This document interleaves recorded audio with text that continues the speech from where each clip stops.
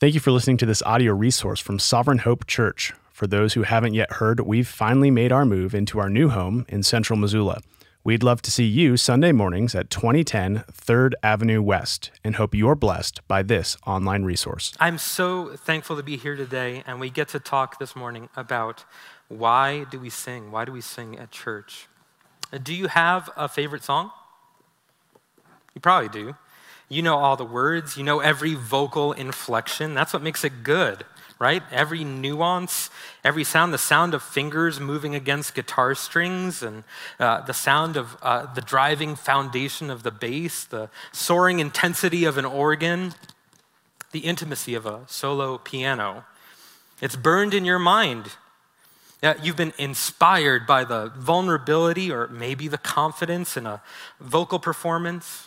The poetry of a lyric has captivated your imagination, and a melody has now become timeless to you because you've heard it 1,000 times, you've sung it in the shower, and you've blasted it to keep yourself awake in the car, right? You've got a favorite song. I have a follow-up question. Is it that good? Is it really that good? Could you sing it forever? Do you imagine that one day you might grow tired of it? This morning, we're continuing our Some Assembly Required series, where we look at the things that we do at church when we gather together. And today, we're looking at the question, why do we sing? We worship God in all sorts of ways. Why is singing one of them? And put simply, it's because the gospel of Jesus has given us something worth singing about for eternity. We've been given a redemption song that we can sing forever to the praise of his glorious grace, and we won't get tired of it. Thinking deeply and rightly about the gospel, the salvation of our souls from sin and death through the shed blood of our Savior Jesus. Thinking rightly about this, it stirs our affections to action, and it produces songs of adoration, confession, assurance, thanksgiving, petition, instruction, and blessing. And when we sing together as a church, for a moment, our internal, emotional, and spiritual life, it's manifested, and our whole congregation is united around a singular act, proclaiming beautiful words in a beautiful way because we have seen the beauty of our Savior. As we consider why we sing and live worshipful lives today, we're going to see three things. Why do we sing? We sing to savor and enjoy the gospel together. We sing to encourage one another and help one another grow in faith through the gospel. And we sing to demonstrate the power of the gospel to each other and to the watching world. And once more, here's our primary text for today, Colossians 3:16-17. It says, "Let the word of Christ dwell in you richly, teaching and admonishing one another in all wisdom, singing psalms and hymns and spiritual songs with thankfulness in your hearts to God. And whatever you do in word or deed, do everything in the name of the Lord Jesus, giving thanks to God the Father through him." A couple of weeks ago, I had the chance to go to a restaurant in town for the first time, always exciting. It was called 1889. I know I'm late to the party. It's in a cool historic building downtown. It has dim lighting and high prices and steak, right? So I'd heard. I hadn't gone yet. And my parents got Jessica and I a gift certificate, and they offered to watch our kids, and they gave us a much-needed date night, so we didn't even take them to the porch. We just opened the doors, our kids ran out, and we went. So I ordered my steak, and it is perfect. It's so good. Grass-fed beef from a local rancher, like go Montana. It was so good. It was perfectly marbled with the right amount of fat so it won't dry out. It was perfectly cooked, perfectly seared. All those juices were not getting out. They were right there in the middle. It was so good. It was beautiful, right? All by itself. It was beautiful. But those who prepared the meal didn't just serve me the perfect steak, they seasoned it perfectly. with salt and pepper and a red wine demi-glace, which I'm not sure I'm saying right. But the steak was perfect, but the experience I had with it was elevated by the seasoning. The steak was perfect, but the salt helped me to savor it. And this helps to illustrate our first point for today as we think about why we sing. We sing to savor and to enjoy the gospel. Savor is an interesting word. Doesn't come up a lot. Kind of feels gross, like one of those words like moist where people don't like to say it. But like savor. When we worship and sing together, we savor the gospel like we're at a family meal. We roll truth and beauty around in our mouths. We feel it on our tongues. We explore with our senses its goodness. Psalm 34:8 invites us to taste and see that the Lord is good. And singing the story of the gospel gives us an opportunity to do just that. Now, in the first part of our text today, we're given the passive sounding command, let. Let the word of Christ dwell in you richly. And with such a small text today, every word matters. And so I want to take a minute to help us think deeply and richly about what we're being asked to do. I want to savor let for a moment. I promise it's not as passive as you think. And if we look back to the beginning of the Bible in Genesis chapter 1, we see that the first command that God gives in all creation is let. And God said, let there be light. When the word let leaves the mouth of our God, light and space and time, the universe, the heavenly bodies, our planet, the land, the sea, and the creatures that inhabit both of them, they burst into existence. Humanity itself begins with a let. And God said, let us make man in our image, after our likeness. So back to our text. What do we want to have happen with all this power of let? Let the word of Christ dwell in you richly. Let means to allow. Allow the word of Christ to dwell in you richly. Do everything you can to not get in the way of Christ's word dwelling in you richly, deeply, joyfully. Let means make. Make the word of Christ dwell in you richly. Take action. Read the scriptures. Pray with vulnerability. Gather with God's people. Make it dwell in you richly. Let means cause. And now you who are made in the image of God, you cause the word of Christ to dwell in you richly. Cause it to happen through the conscious remembering of the word of Christ every day. And this brings us to an important question. What is the word of Christ that we are letting dwell in us richly? It's the gospel. The good news that Jesus, by shedding his blood and dying in our place, has done everything required to save sinners and restore us to God. When we were hopeless and helpless and incapable of saving ourselves or pleasing God because of our sin, God in his mercy sent Jesus to pay the penalty for our sin. And more than that, he's deposited into every believer his righteousness. And now, as believers gathered before God, it is not only as if we had never sinned, but it is if we had perfectly obeyed. And this eternal inheritance of everlasting life in God's kingdom that is ours in Christ, it's sealed by the Holy Spirit of God when we respond to the gospel of Jesus through faith and believing. And the current English word worship, it finds its root in an earlier English word, worthship, kind of funny to say, worthship. I think I know why we changed it. And we sing our praises to God when we gather together because he's worthy of it. We ascribe worth when we worship. The gospel is beautiful, and it is worth savoring and enjoying together. Just as the seasoning helped me to savor the steak I had, and it brought out what was good about it so that I could experience what was already there in a richer way, the songs that we sing help us to savor the gospel, and they cause the word of Christ to dwell in us richly. The gospel is beautiful all by itself, and the songs that we sing help us to see that beauty more clearly. And we savor and enjoy the gospel in two ways. We do this by adorning the gospel with beautiful melodies, and we do this by joyfully participating in response to God's grace. And so one of the ways we savor the gospel is by adorning it with beautiful melodies.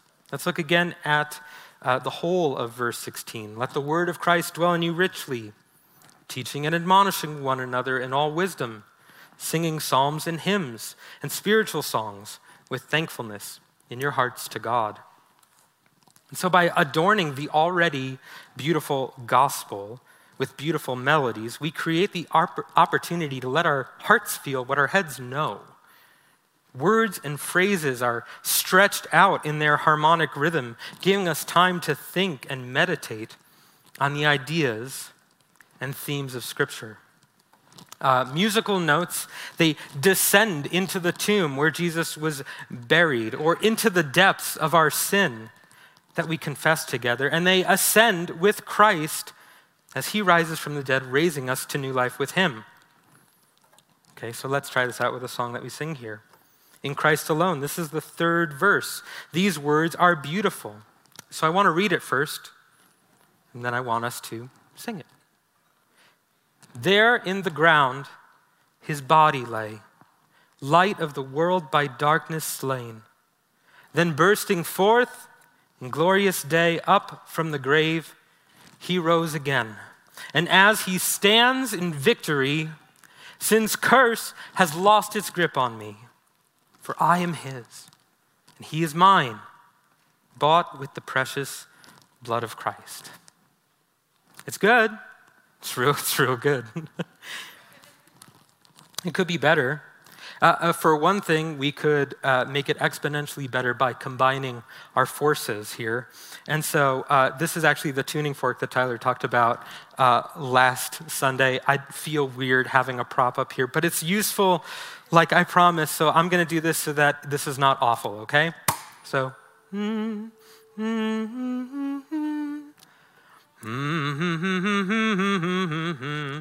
Let's sing it together. There in the ground his body lay, light of the world by darkness slain. Bring it up. Then bursting forth in glorious day, up from the grave he rose again.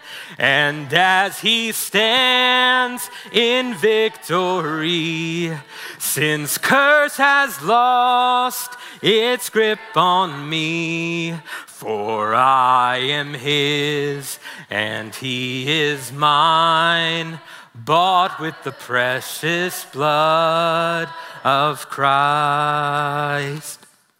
Nice. You guys sound good. So let's think about this verse.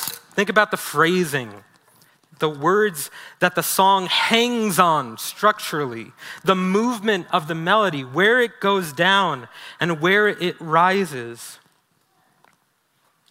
What's the highest note? These are all important. And this makes us feel and understand these words that can just become rote in background. When we adorn the gospel with beautiful melodies, we make it easier to not only remember its message, but to remember the effect of its message on our hearts. And we can take it with us wherever we go. We can sing the gospel to ourselves wherever we are and whenever the Spirit reminds us of our need for it. Paul and Silas were imprisoned for sharing the good news of Jesus, and they still had a song to sing. Whether we're at weddings or funerals, our songs keep the gospel near and clear. And gospel songs belong in our homes too. We can start We can sing to start our times in prayer. We can sing to our children to quiet and to comfort their hearts with the truth of God's love for us. Songs and melodies help to keep the truth of God's word at the ready in our minds. A couple of years back, somebody in our church thanked me for introducing the song Shine Into Our Night. And she let me know that she'd been singing it as a lullaby to her baby. And this is a song that I think of as a song of confession. It seemed to me at first to maybe be an odd choice for a lullaby. But upon further reflection, I realized that this mom was discipling her child from infancy in the knowledge that Christ is our only refuge from sin. How beautiful is that? Do you know it well enough to sing it in your home? One more time.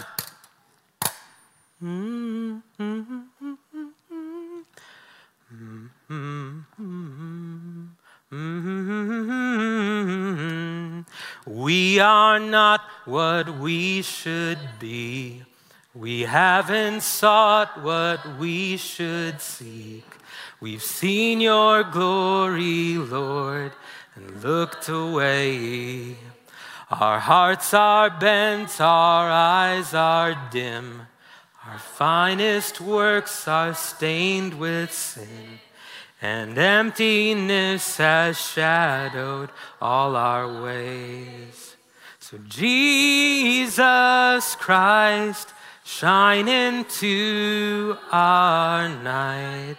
Drive our dark away until your glory fills our eyes. Jesus Christ, shine into our night and bind us to your cross where we find life. Adorning the gospel with beautiful, singable melodies helps us to carry it and the truth of it in our hearts wherever we go. The story of the gospel is beautiful, and it is easier to comprehend that beauty when your lungs are literally resonating with the excellencies of him who called you out of darkness and into his marvelous light. Another way that we savor and enjoy the gospel together, causing the word of Christ to dwell in us richly, is by joyfully participating in response to God's grace. You know, in studying for this sermon, I realized that there are over 400 references of singing to the Lord in the Bible, and there are 50 direct commands to sing. And the largest book of the Bible is the Psalms, the songbook. God himself sings. In Zephaniah 3:17, the scriptures say, "The Lord your God is in your midst, a mighty one who will save. He will rejoice over you with gladness. He will quiet you by his love. He will exult over you with loud singing." It's good to make it all the way through your Bible. When else are you going to get to Zephaniah?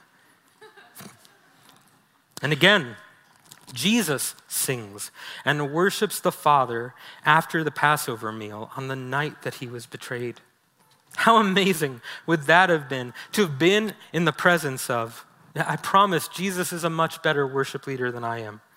And God, in his splendor, in his justice, in his loving kindness, in his majesty, simply by the nature of who he is worthy of all adoration and praise and glory and honor forever. He is worthy of the elevated language of poetry. He is worthy of the fanfare of instruments to herald and proclaim his glory. He is worthy of our songs. But for all of the perfections of the Godhead, the gospel of Jesus is the crown jewel. I want to look earlier in Colossians, at Colossians 1, verses 15 to 20. It says, "He is the image of the invisible God, the firstborn of all creation. For by him all things were created in heaven and on earth, visible and invisible, whether thrones or dominions or rulers or authorities, all things were created through him and for him. And he is before all things, and in him all things hold together. And he is the head of the body, the church. He is the beginning, the firstborn from the dead, that in everything he might be preeminent. For in him all the fullness of God was pleased to dwell, and through him to reconcile to himself all things, whether on earth or in heaven, making peace by the blood of his cross. In another letter, Paul writes in Philippians 2, 6 through 11, and we see how this preeminence of Jesus and his work affects our worship of God. It says, though he was in the form of God, did not account equality with God a thing to be grasped, but emptied himself by taking the form of a servant. Being born in the likeness of men and being found in human form, he humbled himself by becoming obedient to the point of death, even death on a cross. Therefore, God has highly exalted him and bestowed on him the name that is above every name, so that at the name of Jesus, every knee should bow in heaven and on earth and under the earth, and every tongue confess that Jesus Christ is Lord, to the glory of God the Father. God has highly exalted him and bestowed on him the name that is above every name, so that at the name of Jesus, every knee should bow. We worship the Son in the Spirit to the glory of God the Father. Our worship of Jesus in the Spirit to the glory of God the Father is what makes us Christians. The good news of Jesus is really good. We haven't only been given the command to sing, we've been given a reason to sing. We haven't only been given a command to shout for joy, we've been given a reason to shout for joy. The songs that we sing, they're not merely truth delivery vehicles. They are meant to be beautiful. They are meant to stir our affections. Responding rightly to the gospel requires having right affections for it. And our songs help us express and experience right affections. And God in his grace has given us a people to respond with. Of all the instruments that you see here, the most important instrument in the church is the congregation. It's not the guitar. It's not the piano. If the church was reduced to a sound, it would be the sound of congregational singing. And one day we will worship with people from every tribe and tongue and nation. But today we worship with people from all over Missoula, Lolo, Florence, Stevensville, Arlee, Alberton, and even sometimes Superior. Hi, Paul. Paul's watching online today, so that's really funny. What a gift that we can all come together from so many different places. And yet with one voice, we worship Jesus for all that he's done for us. God has redeemed for himself a people. And when we sing together and joyfully respond to the gospel, we demonstrate that we are a part of the people that God has redeemed. Today, if you're here, and you've grown up thinking that singing and worship is not for you, I want you to know that you are missing out. Our singing is part of our response to God's grace. Singing is a part of your ministry to your fellow church members. And singing is for you, that the word of Christ might dwell richly in you. And those who sing, they sing because of what Christ has done. We don't offer our praise to get something from God. We sing because of what we've already received.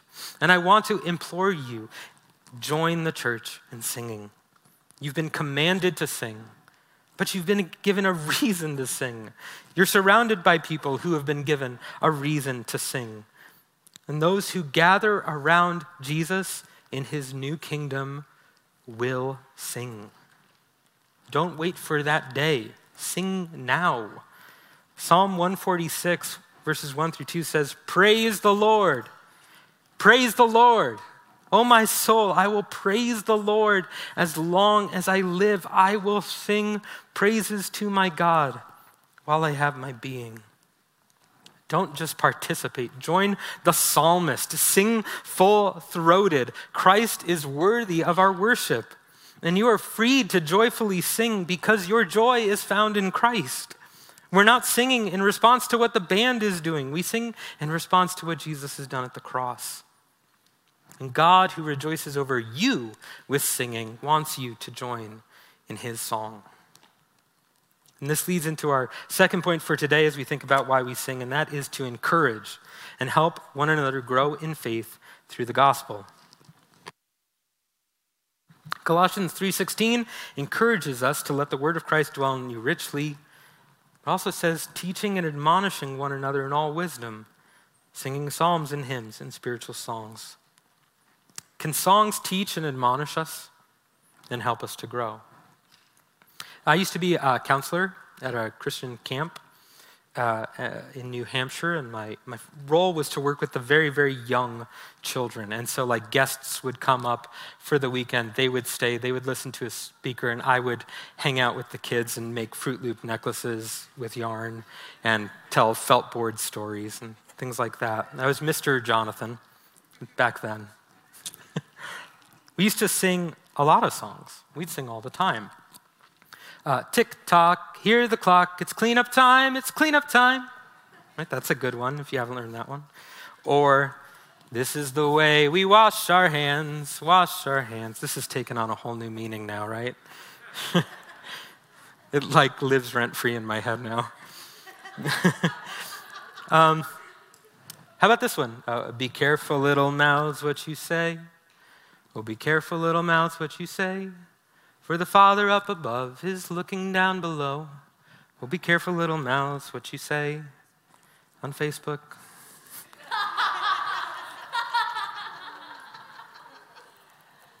Songs can teach us and help us and encourage us and warn us. Here at Sovereign Hope, we would say that our worship ministry is one of the primary teaching ministries of the church. Maybe that surprises you. But have you ever thought about how much you've learned about God, not through preaching or Bible study, but through the songs we sing? In order to respond rightly to God and what he's done, you need to know about him and what he is like. And the songbook of our church is our theology class. Our songs are regularly teaching us about God's power, his might, his glory, his attributes, and his character. We sing about God's trustworthiness and his goodness, his posture towards us, and how we should respond to his grace. And they've taught us about the Trinity, the Father and the Son and the Holy Spirit. They teach us that God is holy and set apart, that we are sinners in great need, that Jesus has solved our greatest problem, and that we've been sent to share this good news of grace to the ends of the earth. And they teach us that our lives are a vapor, that God's kingdom is eternal, and they invite us to adore, behold, and worship Jesus in the Spirit to the glory of God the Father. And if you hang around here long enough, you will learn all of those things through the songs that we sing. Everyone is a theologian. Your theology is just the sum of your thoughts about God. And we want to help each other be good theologians. We want to help each other be biblical theologians. And Sunday morning is the greatest discipleship group that we have, and you're all in on it. And when we gather today and sing to one another, we are all students and we are all teachers. The word worship in church world, it gets tossed around a lot as a synonym for music or for singing.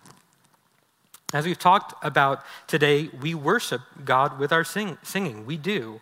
Christ is indeed the object of Christian worship. But Christ is not the only audience. And when it comes to times of gathered worship, I want to challenge the notion that we sing for an audience of one. I heard that all the time when I was growing up. I grew up in church, so you hear things like that. I saw how it shaped the church. I saw how they worshiped because of that idea. We turn the lights down low, we turn the volume up loud, and we did it, in essence, so that people could feel anonymous in church. We wanted them to have what we called a worship experience. Since your worship is for an audience of one, we tried to help you forget about all these other people here. And the thinking was that if the lights were down low, you would be more inclined to have a powerful and a personal experience between you and God. That you wouldn't be self-conscious or concerned about other people looking at you. That you could disappear in the background. And if the music was loud, then maybe you'd feel more comfortable singing. After all, the music would be so loud that no one would be able to hear you sing. So it wouldn't matter if you're not confident. Just go for it and we'll drown you out. And the problem is, it's somebody who has been a part of leading worship services since 1997. Oh my gosh, I'm so old. So the opposite happened. The opposite of what we wanted to have happen happened. What we thought would lead to life-giving and powerful times of worship actually discouraged participation. It increased isolation in the body, and many in the church simply became spectators of a highly produced musical performance. They enjoyed worship, but they left it to the professionals. And the issue is that we do not sing to an audience of one. We sing to God, and we sing to each other about him. This is easy to see. This is plain. I have a couple of lines from songs that I want to share with you. Here's a song we sing, Look and See. I'm not going to sing or make you sing anymore. You're absolved. Here we go. Look and see. It says, "Oh, look and see our God and celebrate the power of the cross and the empty grave. And now we're free. Let the redeemed lift up your heads. Oh, look and see our God. Come behold the wondrous mystery," says. "Come behold the wondrous mystery in the dawning of the King. He the theme of heaven's praises, robed in frail humanity. A mighty fortress is our God." It says, "A mighty fortress is our God, a bulwark never failing. Our helper, he amid the flood of mortal ills prevailing."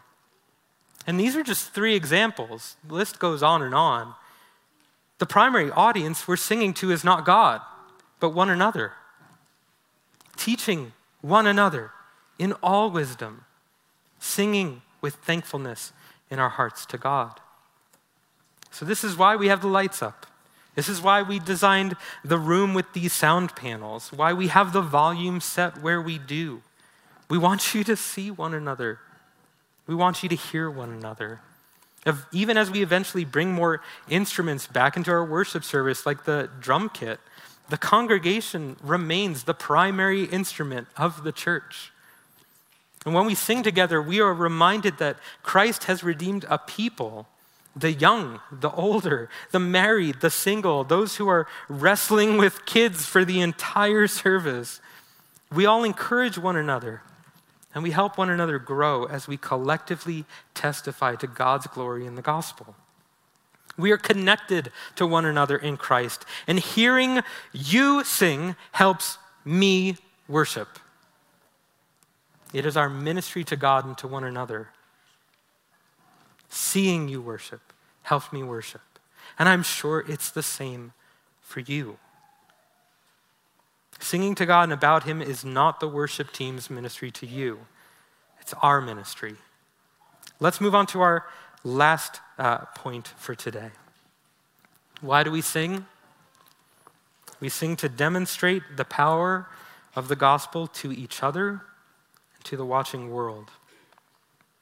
Our passage today in context is part of the Apostle Paul's letter to a church in Colossae. And we just spoke last week about the power of simply reading God's words together. And so as we consider this last point, it's a good time to zoom out. And so what I'm going to do is I'm going to read from the beginning of Colossians 3, and let us see the context for this passage. So follow along on the screens there or in your Bible. If then you have been raised with Christ, seek the things that are above, where Christ is, seated at the right hand of God.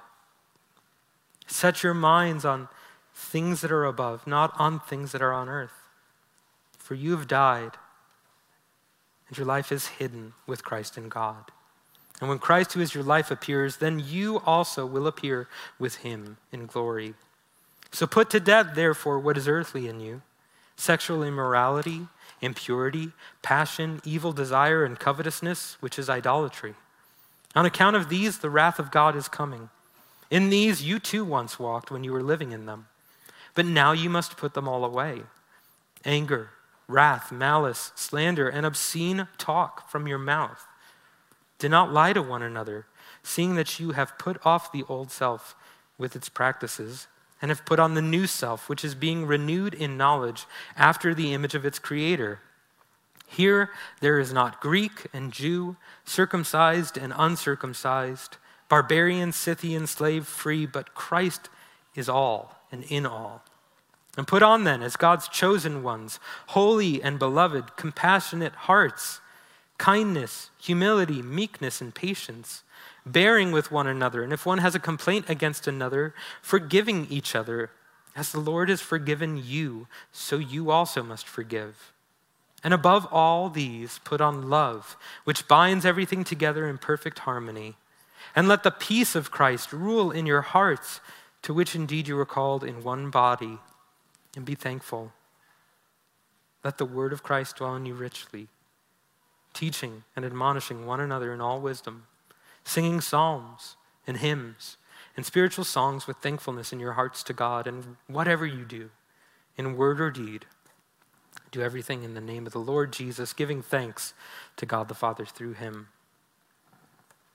As we gather together over the years, our times of corporate worship have an effect.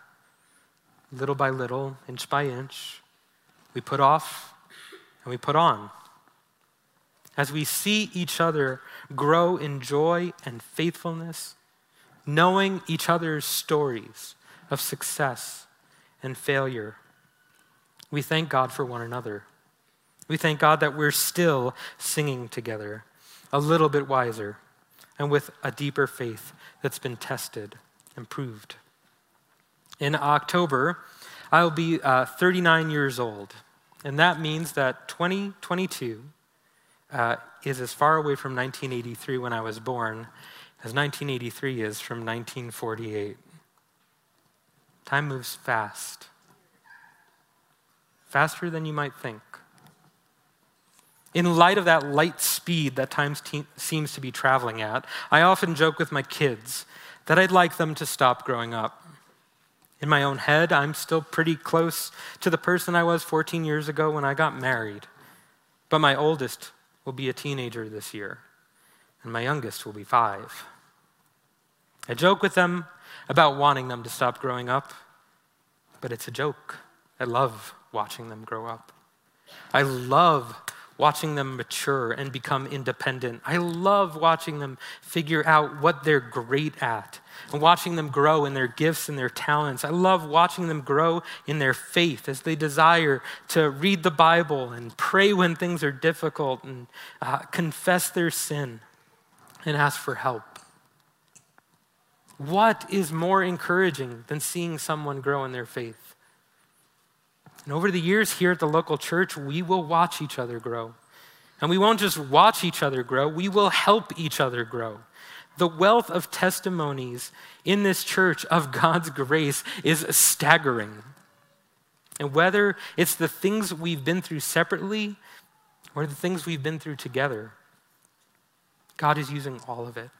He's making us a people who put off malice and anger and sexual immorality, people who put on kindness and humility and patience and love, people who can do that because of the song of thankfulness that God has put in our hearts.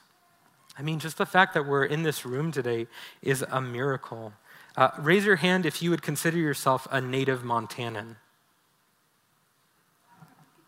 Raise your hand if you came here from somewhere else.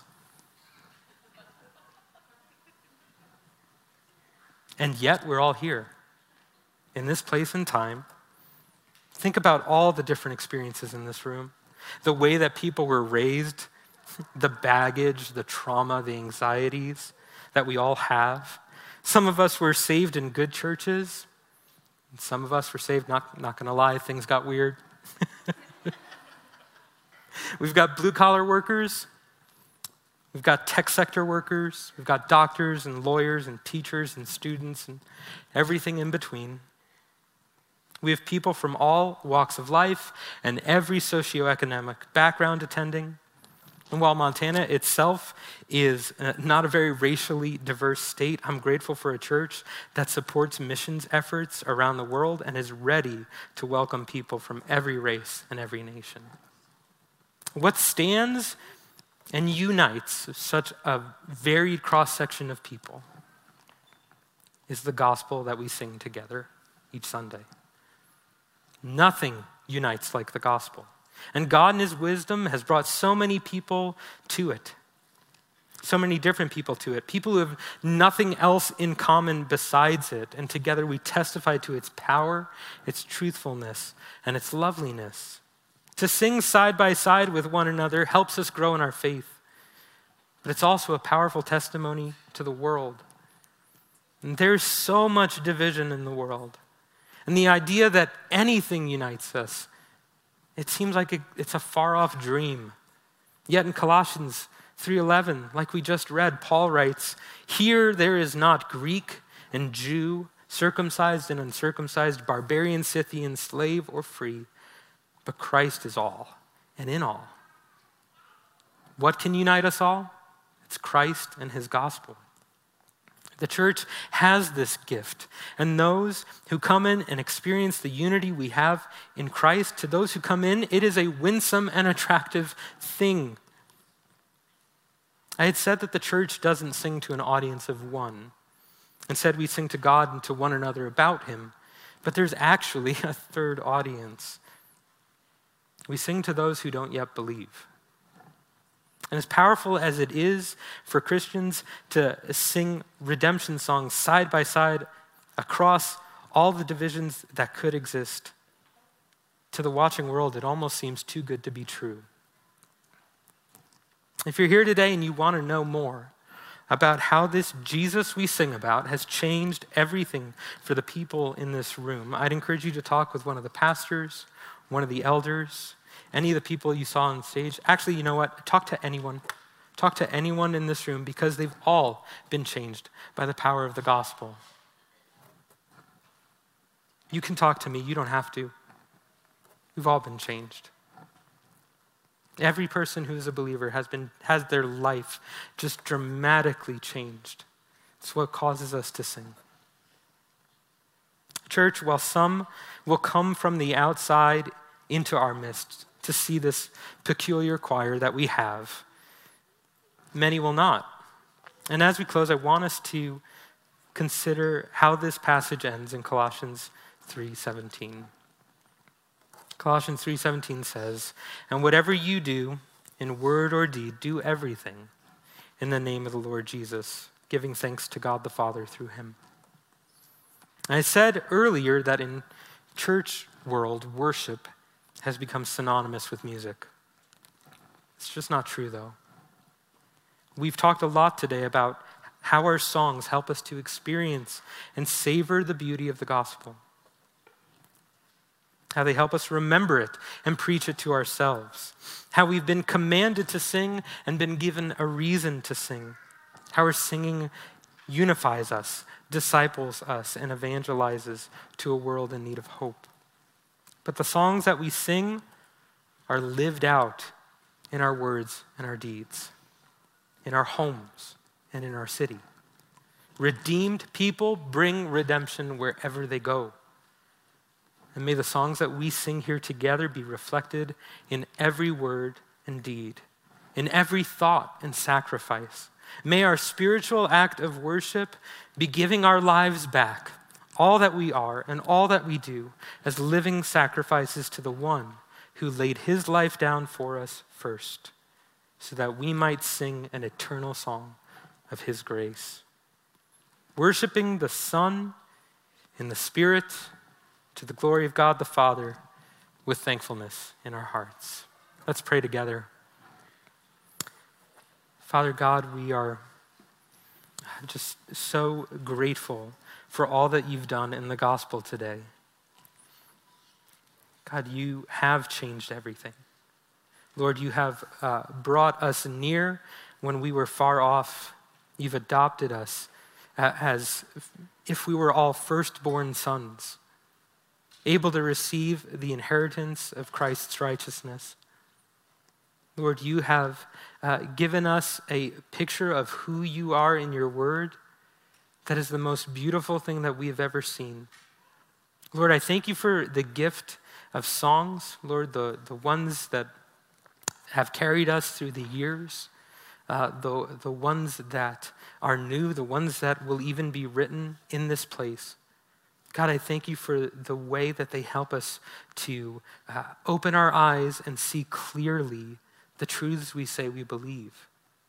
God, I pray that through our songs, God, that you would continue to teach us and change us and conform us to the image of your Son. And it's in his name we pray. Amen.